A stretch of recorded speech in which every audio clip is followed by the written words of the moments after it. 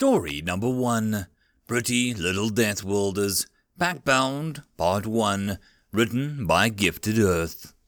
Miki Yamada stared up at the alien sky of a planet Union and wondered how the hell she'd gotten herself into this situation. It was night and the air was chilly. Union's twin moons were both in the sky above Yamada. One was full, the other was a waning crescent. Together they blocked out many of the stars, though some of the brighter ones shone through the glare of the moons to ignite their own patches of visible space. In the distance, Yamada could just about make out the great waves of the stellar sea. Building near a sea on a planet with tides like this would be an act of mass suicide. She took another swig of the coffee and sighed. She was 38 years old, standing on an alien planet, weighed down with the knowledge that her people were a threat from something incomprehensible. Her only conclusion was that the Death Star probably couldn't actually crack a planet. That just wasn't practical. Ambassador Yamada? A small white drone had hovered in Yamada while she was thinking. It was one of the Polaris' nodes. The AI didn't need them, but it had quickly worked out the organics like to be able to look at who they were talking to. The drone had a wreath of little purple flowers on its top. Every AI had its quirks, and Polaris' main one was a love of flowers, which absolutely delighted the doozy. "Oh, hi, Polaris, is something wrong?" "I was about to ask you that question." Polaris' drone hovered. It tilted a bit in the air, mimicking the human tilting their head in confusion and curiosity. "The situation is unprecedented and extremely stressful, and part of my job is to watch the well-being of the ambassador's staff. I'm worried about you." Yamada smiled despite the situation. "Honestly, I'm terrified." She took a deep swig. "Damn, idiot. Humans always knew that there was a chance of extraterrestrials would be hostile. We'd had too many bad first contact situations on our own to think otherwise. But whoever those attackers are, they're incredibly dangerous. We still don't know their motives, let alone their full capabilities." Polaris hummed sympathetically. "Are you okay, Polaris?" Yamada asked. "I don't know if an AI can get stressed or anything, but if you can probably aren't feeling too good." "I am." Polaris halted while they tried to phrase the current state. "My purpose is to preserve and protect the heart of the Stellar League. From the moment I was created, I assumed that the peaceful nature of intelligent organic life would make this much easier. Now I am faced with a very different scenario. I am stressed, yes. At least that is the best comparison to biological emotions." Yamada finished the coffee. Polaris didn't have much emotion in its voice, but its halting nature of its synthesized words told her everything that she needed to know. "Well, we're just going to have to figure things out together," Yamada said. "I won't say don't worry, because that's hypocritical, but don't panic, maybe? Yes, panic would be... Oh dear. Ambassador Yamada, I have just received an emergency communication from the AI in the Giant's Eye Research Hub." Giant's Eye? That's where the original human science team was based. What's going on? "It's under attack." The base AI at Giant Eye Research Hub was generally known by some translation or pun of the word eye. For instance, the human called it I Spy, and there was nowhere near as advanced as Polaris, but it did its job well and with pride. It had a horrible feeling that it was about to have a very bad day. 3 strange ships had just jumped out of the dark space at the edge of the Giant's Eye system, and they were moving fast. 1 quarter C to be precise. That was definitely breaking the galactic speed limit. I Spy hailed the ships in standard codes. "This is the Giant's Eye Research Lab. Overseer AI for activities in the system. Please identify." Static on the other end. I Spy considered its options. It pinged all of the other smaller AIs in the system. They were mostly mining drones and probes, i.e., not very useful in a fight, but it'd still be polite to give them the heads up. At the same time, it opened up communications with the manned security stations inside the hub. Thankfully, security had been tightened after the incident with Striquet's scientist. 3 vessels have entered the system. They're moving at 0.25 C and heading straight towards us. Advise defensive measures. Ophrah Security Officer Lang Lang Didi trumpeted in a low tone, which was basically his species' version of groaning. He looked over at the readouts the I-Spy was giving him, his trunk curled anxiously in on itself. I don't recognize those ships. Aye, identify them. They don't match any known ships. I suspect that they are linked with the ones involved in the assassinations. By the way, they're slowing down. So they're not planning to ram us, the Strict Security Officer said. That's good to know. Lang Lang Didi hit the intercom button. This is Chief Security Officer Lang Lang Didi. We are entering lockdown. All staff and visitors, please proceed to your nearest secure cabin. I repeat, we are entering a state of lockdown. He released the button. Aye, you're in charge of running the main defenses. Keep them out if you can. Understood. I-Spy put the base's shielding and slammed all of the security shutters shut. It checked the power consumption. Okay, those few non-critical experiments could be shut down. That was more power for the shields. That experiment was a bit sensitive. Leave it on the monitors. Life support was a must, though the worst-case scenario, it could shut down outside of the secure cabins. Lights could be dimmed, cooking could be stopped. Oh good, everyone was moving to safety. Even the humans were listening. It turned its attention back to the ships. They had slowed down considerably, probably because they were very, very close and didn't want to fly straight into the gas giant that the station was orbiting. I-Spy decided to try hitting them again. This is the Giant's Eye Research Hub. Please identify yourselves immediately. These ships were some nasty pieces of work, it thought to itself, sleek and dark, with scythe-like black protrusions and some rather crude artwork painted onto the side, their hulls marked with the scars of battle. To the AI's surprise, one of them actually responded this time. We are the last. Lower your shields and let us in. Identification confirmed. Why should we let you in? If you let us in, we will kill your crew quickly and painlessly. If you resist, we cannot guarantee a swift end. One moment, please. I-Spy transmitted the conversation to the security officers. Lang Lang Didi said. So they're going to kill us no matter what? Apparently. Lang Lang Didi paused for a while before making his answer. If they were offering a peaceful surrender in exchange for letting us live, I'd take it. But if we're going to die anyway, I'd rather fight back. Understood. I-Spy sent an emergency dark space message out in the direction of Union and returned to the ships. Sorry, but we would rather fight for our lives than give up. You have courage, but lack sense. The voice on the other side sounded very frustrated. So be it. The central ship's engines flared and it sped towards the hub. As it did so, the front of its hull opened up a little, and a long needle-like protrusion was revealed. I-Spy ran scans on the ship in alarm, trying to gauge its capabilities.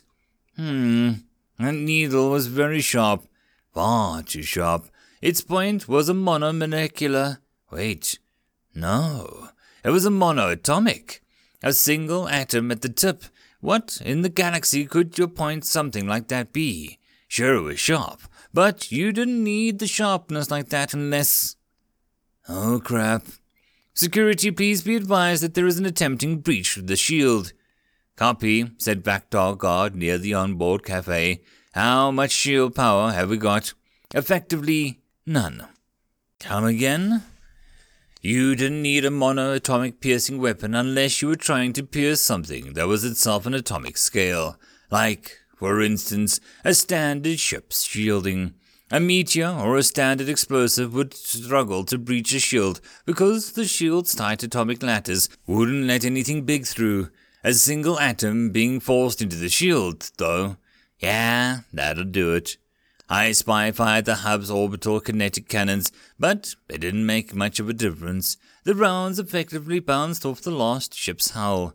I-Spy made a note that the ship didn't have any shielding. Weird. A single iron atom hit the lattice on the shield, and the shield flared brightly, trying to hold, then blew apart as the needle forced massive pulse of energy through it, overloading the shield generators and leaving the hub sitting duck. The ship didn't slow for a second, moving the remaining distance inward to the hub's hull, which, to be frank, didn't stand a chance. Even though the needle's tip had broken, probably, it was still unbelievably sharp. "Prepare to be breached," I Spy said in a voice that probably would have sounded broken if it was any good at showing emotion. Damn it! The devs had decided to include I Spy in the next round of beta testing for AI enhancements. It was going to be able to access virtual reality. It could finally have asked Polaris out on a digital date. The senior AI would probably have declined, but I Spy still wanted to try. And now it was probably going to die, along with everyone in the hub. The needle breached the hull with ease. No pressure alarm sounded, hardly. The needle pushed into the cafeteria, breaking its meter-thick protective walls. Then, the I Spy surprise, it melted, and it didn't melt normally though, instead liquefying and pulling backwards to the inner wall. There was a spark, and then the superheated fiery metal started to chew through the wall. Another spark, and it cooled, welding the last ship to the hub and revealing the airlock.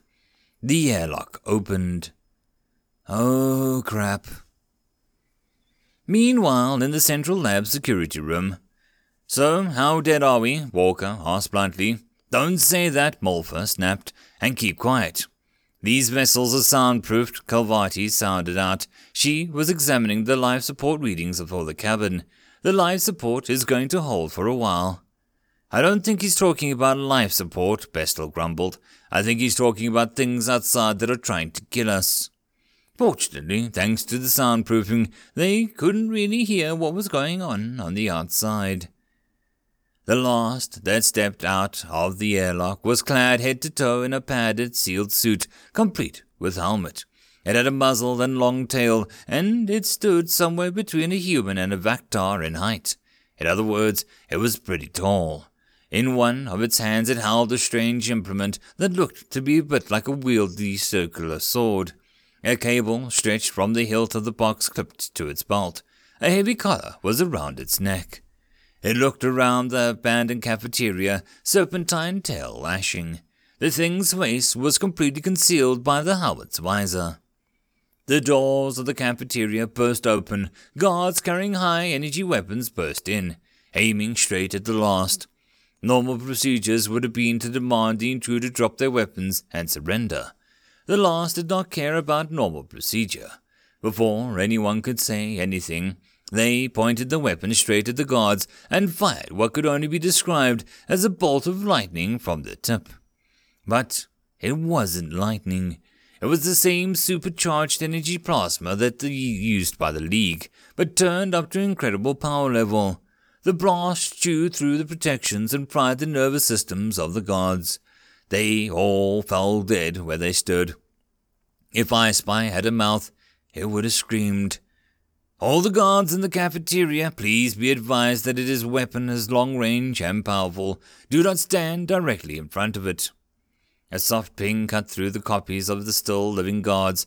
It was a ping of another AI making contact. "Hello? Giantside Research Hub. This was Polaris. What's your situation?" "Bad. Really bad. I'm going to send you the footage and data through my minor AI in my system. Like a relay. You need to find and show it to the Senate. Do you have any estimation on survival?" "We're all going to die." "That's... that's... Don't send military support. I know they're already doing it. Tell them I said that there's no point. You'll just get other people killed. Our purpose is to avoid that." "Did someone upload a set of strict romance movies to your servers? Because you sound like one of their reckless warrior heroes." "Maybe. How noble of you. I mean that. I'll pass on your message, but help will probably try and come anyway. Good luck." While the conversation was taking place, I Spy was watching the events unfolding inside the hub. The last that had left the cafeteria had gone into the hallways between the various modules. their tail lashing back and forth and they prowled the halls.